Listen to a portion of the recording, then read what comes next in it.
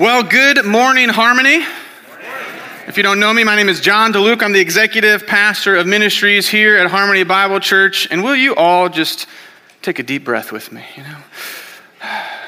I don't know about all of you, but this fall with the school season and all the fall activities has been a bit much for me.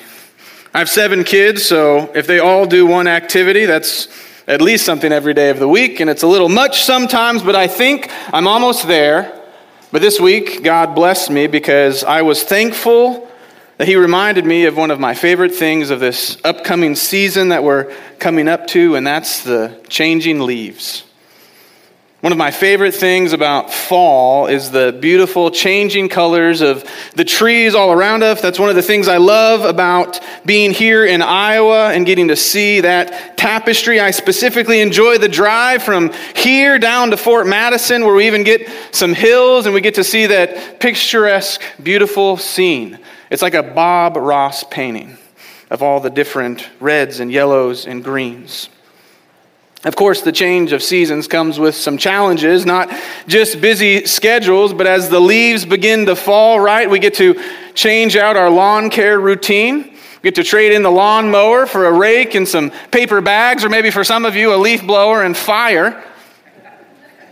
Only certain days of the year, right? But changing seasons also bring colds and stuffy noses, groggy heads, watery eyes, and allergies. Or for many of us, that clean, fresh summer air becomes a little bit cloudy and stuffy and unclear as our allergies rage. It seems like we all just need to take a little Claritin. We desire relief and clarity in our sinuses. We want to be Claritin clear, as the commercial used to say. Now, I promise I'm not a Claritin sales rep. If you're more of an Allegra or Zyrtec person, I'm fine with that, and I apologize. But you see, those don't help me transition as well into the clarity of Scripture. You see what I did there?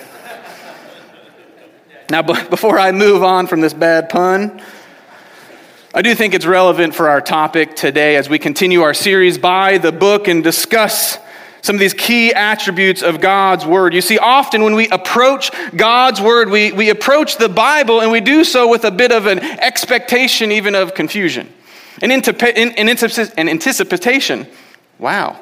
An anticipation of a lack of clarity. You see what I did there again? Just kidding. We view it through watery eyes or groggy minds of what the Bible might say. And that's not entirely unfair. There's some truth to it because we do need the Holy Spirit to open our eyes and open our ears to the truth of God's Word. We need the Holy Spirit to work in our hearts, really grasp what God's Word is teaching us. But you see, if you are a believer in Christ this morning, if you are a Christian, you have that Holy Spirit. And as believers in Christ, we can approach the Bible with confidence and expectation of clarity. Not because we're super smart or we've unlocked some secret code, but because by God's grace and the gift of the Holy Spirit, we can understand. We see, however, even for unbelievers, we can have confidence about the Word of God because the clarity of God's Word isn't dependent on the reader or the hearer. The clarity of God's Word is dependent on God. In fact, the clarity of God's Word is an attribute, a characteristic of God's Word on its own. God's Word is clear, period. Now, this morning we're going to unpack that truth, that God's Word is clear. Now, if you're a Bible nerd like me, you'll want to know that this doctrine has historically been called the perspicuity of Scripture. The perspicuity of Scripture. Leave it to theologians and Bible nerds to use an extremely unclear word to mean clarity, right? Perspicuity. It's like this weird combination of perspiration and peculiarity, which combined, of course, means clarity. Clear enough, right? But for the sake of clarity, we're just going to stick with the word clarity. And if you remember from the last couple weeks, we're diving into 4 specific attributes of God's Word. We can remember those 4 attributes by the acronym SCAN: sufficiency, clarity, authority, and necessity. Last week, Pastor Chris talked about the sufficiency of God's Word. He shared with us that the Bible gives us knowledge of salvation and that the Bible gives us everything we need for everything God wants us to be and do. And this morning we're going to build off of the sufficiency of God's word and talk about the clarity of God's word. So let's begin with the definition. There's lots of definitions out there for the clarity of God's word, but I think Wayne Grudem provides one of the simple and clear and helpful definitions. He defines it as this: the clarity of Scripture means that the Bible is written in such a way that its teachings are able to be understood by all who read it, seeking God's help and being willing to follow it. The clarity of Scripture means that the Bible is written in such a way that its teachings are able to be understood by all, that's everyone, who will read it seeking God's help and being willing to follow it. The Bible is clear, meaning that it is able to be understood by those who desire to seek, to know, and to follow God. I like how author and pastor Kevin DeYoung in his book, Taking God at His Word, he kind of gives us a practical explanation of what this looks like, what this means, what the clarity of Scripture means. He writes, ordinary people using ordinary means can accurately understand enough of what must be known, believed, and observed for them to be faithful Christians.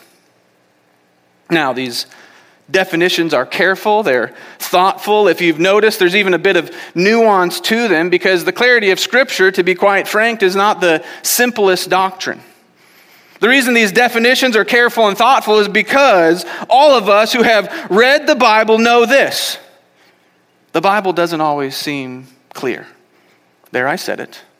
I'm up here talking about the clarity of God's Word, which I 100% believe, and I hope you will affirm it as well today, but the reality is the Bible doesn't always seem clear. There's complicated and complex and difficult passages, even whole books that can be challenging. We have different denominations in Christianity that formed over nuances and different interpretations of God's Word. So it's very easy to think that the Bible is not clear.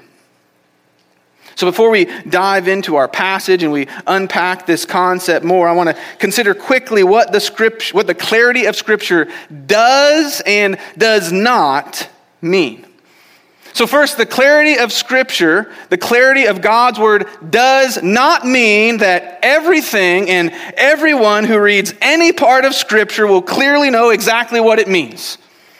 Or that the whole understanding of the gospel, the whole understanding of salvation is every single part of the Bible. And it doesn't mean that every passage has a really simple and obvious meaning. That's what it doesn't mean. But what it does mean instead is that the clarity of God's Word means that anyone seeking the truth of God can read and study this book, read and study God's Word, and understand the things that are necessary to be known, believed, and observed for them to be faithful Christians, for salvation and godly living. In fact, it means that the most important points of Scripture can be understood sufficiently. Not always perfectly, but sufficiently. I like how theologian John Frame puts it. He says, Scripture is always clear enough for us to carry out our present responsibilities before God. The clarity of Scripture means that if we desire to seek, to know, and to follow God, the Bible is clear enough for us to understand how to do it. All right, that's enough definitions and doctrine from others. Let's look at what God's Word has to say about itself. We're going to consider several passages this morning, but our primary text is going to be in the book of Deuteronomy, chapter 30, verses 11 through 14. Go ahead and get your Bibles out. Deuteronomy chapter 30, verse 11 through 14. Deuteronomy is the fifth book in your Bible. It's right after Numbers, right before Joshua. If you are using one of the chair Bibles, it is on page 133. Hopefully I have stalled long enough for you to get there. Deuteronomy chapter 30, 11 through 14. Read along with me. For this commandment that I command you today is not too hard for you. neither is it far off. It is not in heaven that you should say, who will ascend to heaven for us and bring it to us, that we may hear it and do it. Neither is it beyond the sea that you should say, who will go over the sea for us and bring it to us that we may hear it and do it. But the word is very near you. It is in your mouth. It's in your heart so that you can do it. Let me share a bit more context for our text today. Deuteronomy means second law or repeated law. It's the last book of what is commonly referred to as the Torah, and Torah just means law or instruction or teaching. And it's the first 5 books of the Bible composed by Moses, Genesis, Exodus, Leviticus, Numbers, and Deuteronomy. And it really helps set up the entirety of Scripture. And Deuteronomy is unique because it's really just this retelling of the law to a brand new generation of God's people before they enter the promised land. If you remember the story, right? God's people are enslaved in Egypt, and God uses Moses to save them from Egyptian slavery. They head out of Egypt and they receive the law at Mount Sinai. And then after that, and I'm skipping a lot of stuff here, they go all the way to the promised land. They're almost there, but you see when they get there, they send some people out and they get scared of the people that are occupying the land. You see, there's these big, strong people with these huge fortified cities, and they're afraid. And they disobey God. They rebel against God. They don't trust that God would fulfill his promises to give them the promised land. So then that whole generation doesn't get to enter the promised land. And they're made to wander the desert for 40 years. And then after that 40 years, the next generation has grown up. The next generation of Israel then stands at the edge of the promised land. And the Lord, through Moses, retells the law. And that's the book of Deuteronomy. It's a retelling of this covenant relationship between God and his people. In the first 30 chapters of the book are really just this long sermon, this long retelling of God's commands. And then at the very end of that, our passage comes to play. And our passage is part of the conclusion or the application of that retelling. In fact, the verses directly after the passage I just read, verses 15 through 20, Moses essentially says, here's the law. Here it is, God's word. Here's all the commands of the Lord. Choose to follow them. If you follow them, you will live and multiply and be blessed in the promised land. But if you don't, and if you turn away, then you will perish. Our passage comes right before that final charge, that final challenge from Moses. He says, choose life and good or choose death and evil. And so what does our passage say? Well, quite simply, right before Moses presents them with this choice, after 29 chapters of God's commands, God's law, Moses just says, here it is. You have the word. In fact, it's in your mouth, it's in your heart, and you can do it. You have it, you can understand it, and you can do it. Moses is encouraging them that God's word is clear, and they can do it. That same reality applies to each and every one of us today as we consider God's word, as we consider the clarity of God's word. We too have God's word. We too can understand it, and we too can do it. So this morning from our text, I want to consider 3 principles that we can find in our passage, but they're also much more broad than our passage. They're 3 principles that apply to Scripture as a whole, 3 principles that relate to the clarity of God's word. So number 1, God communicates effectively. God communicates effectively. We can see this as really an underlying assumption in our passage. Moses says that these commands, the word of the Lord that he just shared, it's not too hard for you, neither is it too far off. In fact, it is very near. They have God's word, and the assumption is that they can understand it, and they can respond to it so that you can do it, it says. In fact, throughout all of God's word, the assumption is we can understand it and respond to it. God communicates effectively with his people. You see, clarity is just another way to say effective communication. Communication is not effective, right, if it's not clear. I think we all get this, right? Because each and every day, every single one of us tries to communicate something, right? Or at least we try our best. In fact, I'm trying to communicate with all of you right now. Perhaps I'm not doing too well because it isn't clear to you what I'm trying to say. But I am communicating, and the question is, am I communicating effectively? But you see, communication is also a two-way street. You and I are doing something right now. We're communicating with each other. And I'm hoping that some of my communication is clear for some of you, but it's likely not clear for all of you. So now who's at fault in this communication today? If I can be so bold, probably both of us. Now, I could certainly communicate clear. You can just ask my wife. You can ask my kids. You can ask the entire church staff, especially if it involves drawing on a board. They don't let me draw on Sundays. But also, some of you could probably listen a little bit better too. But the reality is, neither one of us is God, amen?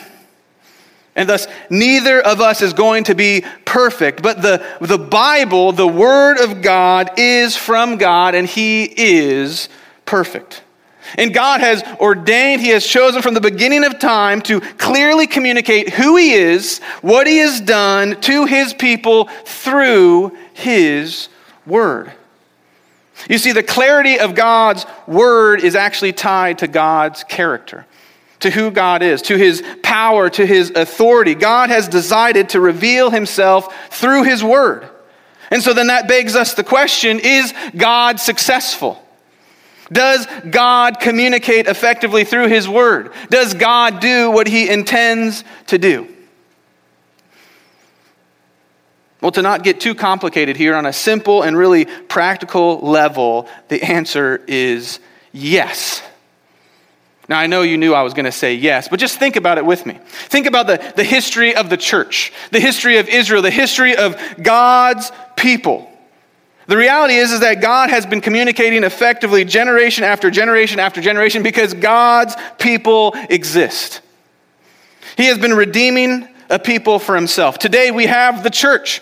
We have followers of God all over the world who are sharing His good news, sharing His word, and people are coming to saving faith. That in itself is a testament to God's effective communication.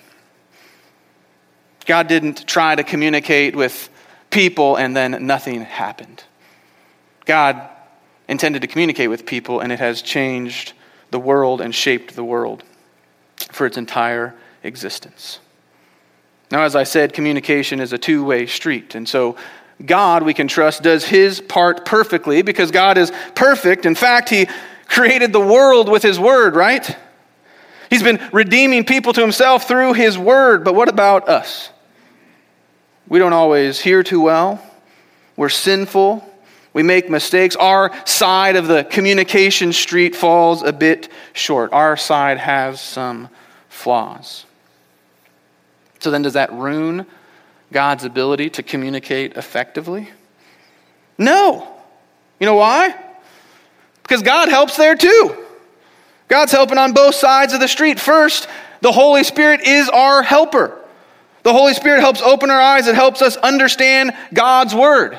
So God sends someone to help with our side of the communication, but He actually does more than that because in addition, God's word itself is not just a normal book. Hebrews 4:12 tells us that the word of God is living and active, sharper than any two-edged sword, piercing to the division of soul and spirit. It pierces us in joints and marrow and discerning the thoughts and intentions of the heart. You see, God's word isn't like our word. It pierces us, it goes deep, it convicts us. As we've been looking at, it's profitable for teaching, for reproof, for correction, for training in righteousness, that the man of God may be complete. You see, God both communicates effectively to us, but then he also helps us understand by his Holy Spirit, but also because his word is transformational. Now, one other point, maybe this is a little too rudimentary here, but why do we have the Bible? You ever think of that? Why do we have the Bible? You see, language is a gift from God, and God decided to use language, to use his word, to use this very book to reveal to us who he is. You see, the point of God's communication with us is revelation, to reveal to his people who he is and what he has done. God hasn't given us the Bible for obscurity, for confusion, for some secret code we have to figure out. That's kind of what the middle two verses of our passage are talking about, verses 12 and 13. The word, God's commands, they're not in heaven, that you should say, who will ascend to heaven for us and bring it down to us that we might hear it and do it. Neither are they beyond the sea, that you should say, who will go over the sea for us and bring it to us that we may hear it and do it. No, it's right here, Moses says. God's already brought it to you. He's already given it to us because he wants us to know who he is. He wants us to know what he's done. God's given us his word to reveal who he is.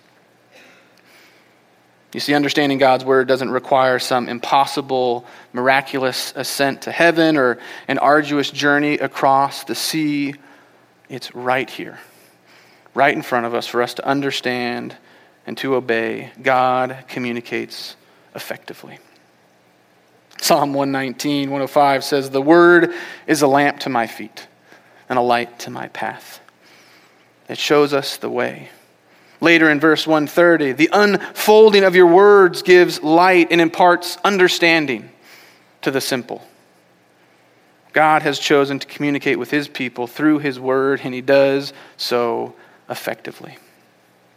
Now, the second principle today is this. Number 2, God's word is for everyone. You see, the clarity of Scripture means that God's word is for all because God is for all. We talk about this a lot at Harmony, right?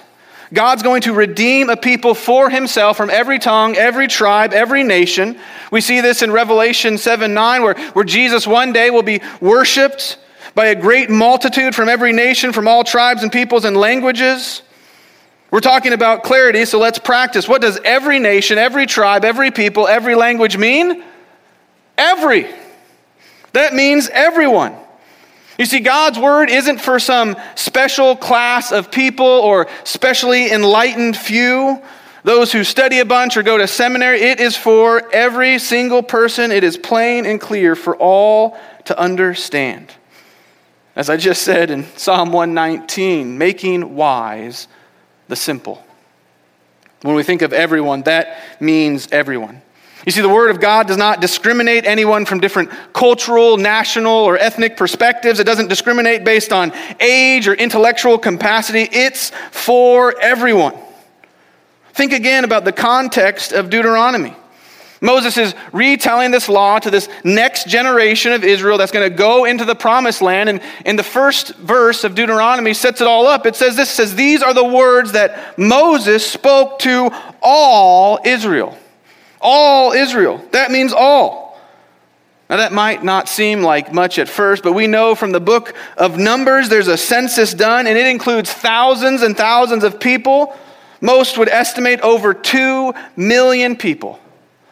And Moses is retelling the law to this huge number of people, which I'm going to go out on a really small limb and say that included people of various ages, various intellectual capacities. And what does the Lord through Moses tell that huge group of people? He says, the word is very near to you. It's in your mouth. It's in your heart so that you can do it. In fact, in that great multitude, we know from God's word that as Israel left the promised land, there was other nations and other people groups that came along with them. So it's safe to assume that they were there as well. God's word is for everyone. Now think of this, Deuteronomy 6, 4 through 7, one of my favorite passages. It's actually part of this retelling. It's part of this second law that Moses is sharing. And it says this, hear, O Israel, The Lord our God, the Lord is one. You shall love the Lord your God with all your heart, with all your soul, and with all your might. And these words that I command you today shall be on your heart. You shall teach them diligently to your children, and shall talk of them when you sit in your house, and when you walk by the way, and when you lie down, and when you rise. God's word is for everyone, for children, Moses says, with the clear purpose to raise children up in the Lord by teaching them God's word. The expectation here is that you can teach kids the word of God as they grow up so that they can do it. They can love the Lord with all their heart, soul, and mind. I think this helps us understand the beauty of the clarity of God's word. You see, children and adults certainly have different levels of cognitive ability, different capacities to understand things, but yet God's word is for everyone. The difference between adults and children provides, I think, a helpful insight into the clarity of God's word. As I mentioned earlier, theologian John Frame says this. He says, Scripture is always clear enough for us to carry out our present responsibilities before God. And so the level of understanding that a child might have as compared to an adult is relative to their general capacity to learn and to understand. Yet God's word can be clear to each of them and to open their eyes to what their responsibility is before God. God's word is living and active. It's clear for what we need, when we need it, to follow God, to love him with all our hearts, all our minds, and all our strength. This is the same for spiritual maturity. Whether you are a spiritual infant and this Christianity is a new thing for you, or maybe you're a spiritual adult, God's word is clear to what God has for us next as we seek to pursue him and live out our lives for him. You see, God's word is both deep and shallow. It has something for everyone who seeks God and desires to follow him. I love this quote from Gregory the Great, an early church leader from like 500 AD, and he puts it like this: like a river, God's word is deep enough for an elephant to swim, but shallow enough for a lamb to find its footing. Wherever you're at in your walk with the Lord, know that God has something for you in his word. Whether you're ready for a swim in the depths of God's unending wisdom, or you're just merely beginning to tip your toes in the water to find a firm footing in the Lord, God's word has something for you. God's word is for everyone. Now, the final principle we're going to look at this morning really builds off of those first two. Number 3, God's word requires a response. Clarity requires response. Our passage this morning is essentially Moses encouraging all of Israel. They have God's word. It's near to them. They don't have to make some impossible journey to discover it, but they need to respond to it. They can't just sit on the sideline. They have it. It's near. It's in their mouth and it's their heart. So why? So that they can do it. Respond. Choose life or death, Moses goes on to say. And that implication is the exact same for us. God's word requires a response. It calls us to act on what God has revealed to us. This is why we try to have applications in sermons, right? Because God's word requires us to respond. It's not for us just to read and learn something and tuck that away. No, it is for us to act and respond on. And you see, because God communicates effectively, because God's word is for everyone, because God has revealed himself through his word, clearly providing everything we need to know for salvation and faithful obedience to him, it doesn't just require a response, but we are responsible to respond. That's a tough one to take in sometimes, but the Bible makes it clear that everybody's responsible, that the heavens declare the glory of God, but even more so when we have the word. This is why we want to get the word to every tongue, tribe, people, and nation in their language, because the reality is we are responsible to respond to God. to who he is, to what he has done. And praise God, we can respond faithfully to God's word because it is clear. Let's talk about Jesus for a minute and his ministry. You see, Jesus believed God's word was clear. He taught in a way that it was obvious that people could understand God's word and thus respond to it. You see, Jesus actually expected those that were seeking God to read and understand the word and then respond to it in faith and obedience. Throughout the Gospels, throughout Jesus' life, we can read passages where he says things like this: haven't you read? Have you never read in the scriptures? Or have you not read what God said to you? Jesus rebuked Pharisees and teachers and all types of people for misunderstanding God's word. Jesus expected people to read the word, to understand what it meant, and to respond. And Jesus actually expected a little bit more than that too. You see, Jesus expected people to hear and respond to his words, to who he is, to respond to the good news of his life, his death, his eventual resurrection, his sacrifice for us. And that is still true for all of us right now. The gospel requires a response. I'm going to sneak in a bonus point before we get to application. And it's really tied to all of these principles we've been discussing. And it's this direct connection between God's word and God's presence. As our passage says, the word is very near you. The word is still very near to us. John 1:14 tells us that the word became flesh and dwelt among us. Jesus is literally the word made flesh, and Jesus comes near to us. You see, the clarity of God's word is connected to God's presence. Our passage this morning, all the way back in Deuteronomy, is pointing us to the new covenant. It's pointing us to Christ when it says that the word is very near to you. You see, the Lord, through Moses, calls his people to respond to his word by keeping his commandments, this huge list of things, but instead of describing this impossible task, this arduous journey, Moses really offers grace. He says, the word is near. It's in your mouth, it's in your heart, so that you can do it. Listen to the new covenant promise in Jeremiah 31:33. Many years after Moses said those words, it tells us the same thing. It says, "For this is the covenant that I will make with the house of Israel after those days, declares the Lord. I will put my law within them. I will write it on their hearts, and I will be their God, and they shall be my people." God's word will dwell in our hearts because God will put it there. God's presence will be with his people so that we can do it. The word became flesh. Jesus has come. Emmanuel, God with us. And then you see, even as Jesus ascended to the right hand of the Father, then God sends his people a helper. The Holy Spirit, who too indwells believers, seals our inheritance as sons and daughters of God, and the Holy Spirit then continues to help open our eyes to the clarity of God's word, helps us to respond in faith and obedience, and is present with us every day, right now in this room. God communicates effectively.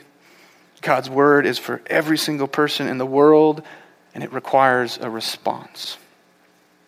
And brothers and sisters, make no mistake, God's word is very near to you because God himself is near to you. It's a beautiful thing. I'm going to close this morning with 3 very quick application points, really 3 encouragements. Number 1, we need to study God's word. The clarity of God's word should give us confidence to study God's word.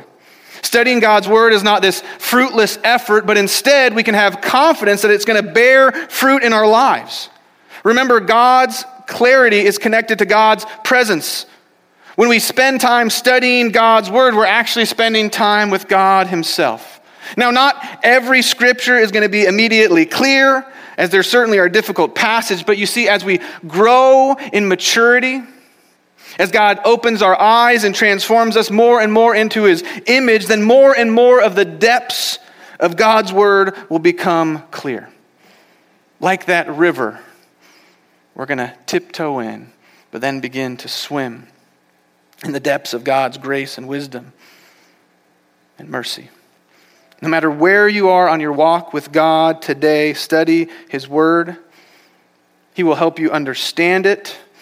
For those who seek to follow and pursue him, he'll help you understand the next step of faith and obedience in him. And he calls us to study with humility and prayer, but with confidence that God will work in your life. Study God's word. Number 2, obey God's word. You knew I was going there. I know this might seem too simple, but make no mistake, the clarity of God's word is not just so we might understand something or get a question answered that we've been struggling with, but it is actually for us to respond to in faith and obedience. Now that obedience might just be thanksgiving and praise for what God has done, or it might be that next step of godly obedience as his word convicts, edifies, and encourages us to live godly lives. Seek to obey God's word. Let me make a side comment here. I think sometimes if we're honest when it comes to obeying God's word, you see, we like to spend that time studying God's word, reading it so that we can check the obedience box. Like the actual obedience is to read God's word, not to obey God's word. You get the nuance there? We might even spend a bunch of time like, I'm going to study the most complicated, difficult passage. I'm going to spend all my time trying to unpack the complexities and dive deep into that deep, deep river. But then when it comes to obeying the simplest, clearest passages, it's really hard. So it's like, well, let's just keep studying. I'm going to keep checking my study obedience box. Here's what I mean. I think you can all probably individually think of something from God's word that you struggle to do, right? But let's just poke the bear this morning. I'm poking myself here. And this will tie to clarity. 1 Thessalonians 5:16 through 18. Rejoice always, pray without ceasing, give thanks in all circumstances, for this is the will of God in Christ Jesus for you.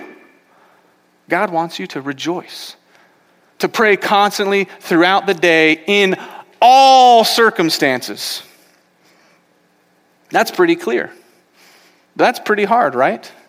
How are we doing at that? And I think sometimes, right, we want to jump to the difficult circumstances. Like, man, life's really hard, so I need to remember to rejoice and remember that God's for me and everything that I'm going through is for my good and his glory. And we can work through that, but what about in the good circumstances? When something awesome happens in your life, do you take time to rejoice and say, thank you, Lord. I don't deserve these good circumstances, but by your grace. Now maybe that one's too hard. Let's get a little bit easier. Philippians 2:14. Do all things without grumbling or disputing. That's pretty clear too. Maybe we're not to the point where we can rejoice and give thanks in all circumstances, so let's just try not to grumble. Or be disappointed or dispute over things. Maybe that's a better first step. Let's finish with one more. Why not? Maybe both of those are just like, you know what, I'm nowhere close. So let's go to James 5:16. Confess your sins to one another. So that, and pray for one another, so that you may be healed. When we fall short, when we struggle, when we sin, are you confessing those to other brothers and sisters in the Lord and praying for one another so that you may be healed? Those are some really, really clear, simple passages, but hard commands. And so as we read and study God's word, let's pray, let's ask the Holy Spirit to not have us just check the box that I read it, that I studied, but help us to seek to obey it. And make no mistake, you're not obeying it to earn anything, to merit your salvation, but we're seeking to obey it because we desire to love the Lord with all our heart, with all our might, and all our strength. Here's our final application point that will close out our time this morning. Number 3, share God's word. Share God's word. You see, God's word is clear. God communicates effectively. His word is for everyone, and thus he calls everyone to respond. And how do they respond? By us sharing it. God calls us to share his word. And so I'm going to close out the message today in this application point by practicing what I just preached. I'm not going to explain this point. I'm just going to close by simply reading from Romans 10, 5 through 15. Where Paul actually makes reference to the very passage in Deuteronomy we studied and connects it to Christ. If you would like, I'd encourage you, Romans chapter 10, 5 through 15, you can turn there. I'm going to trust in the clarity of God's word to make this point. Romans 10, 5 through 15. For Moses writes about the righteousness that is based on the law, that the person who does the commandments shall live by them. But the righteousness based on faith says, do not say in your heart, who will ascend to heaven? That is to bring Christ down, or who will descend into the abyss? That is to bring Christ up from the dead. But what does it say? The word is near you, in your mouth and in your heart. That is the word of faith that we proclaim, the gospel. Because if you confess with your mouth that Jesus is Lord and you believe in your heart that God raised him from the dead, you will be saved. For with the heart one believes and is justified, and with the mouth one confesses and is saved. For the scripture says everyone who believes in him will not be put to shame. For there is no distinction between Jew and Greek, for the same Lord is Lord of all, bestowing his riches on all who call on him. For everyone who calls on the name of the Lord will be saved. How then will they call on him in whom they have not believed? And how are they to believe in him of whom they have never heard? And how are they to hear without someone preaching? And how are they to preach unless they are sent? As it is written, how beautiful are the feet of those who preach the good news. Let's pray.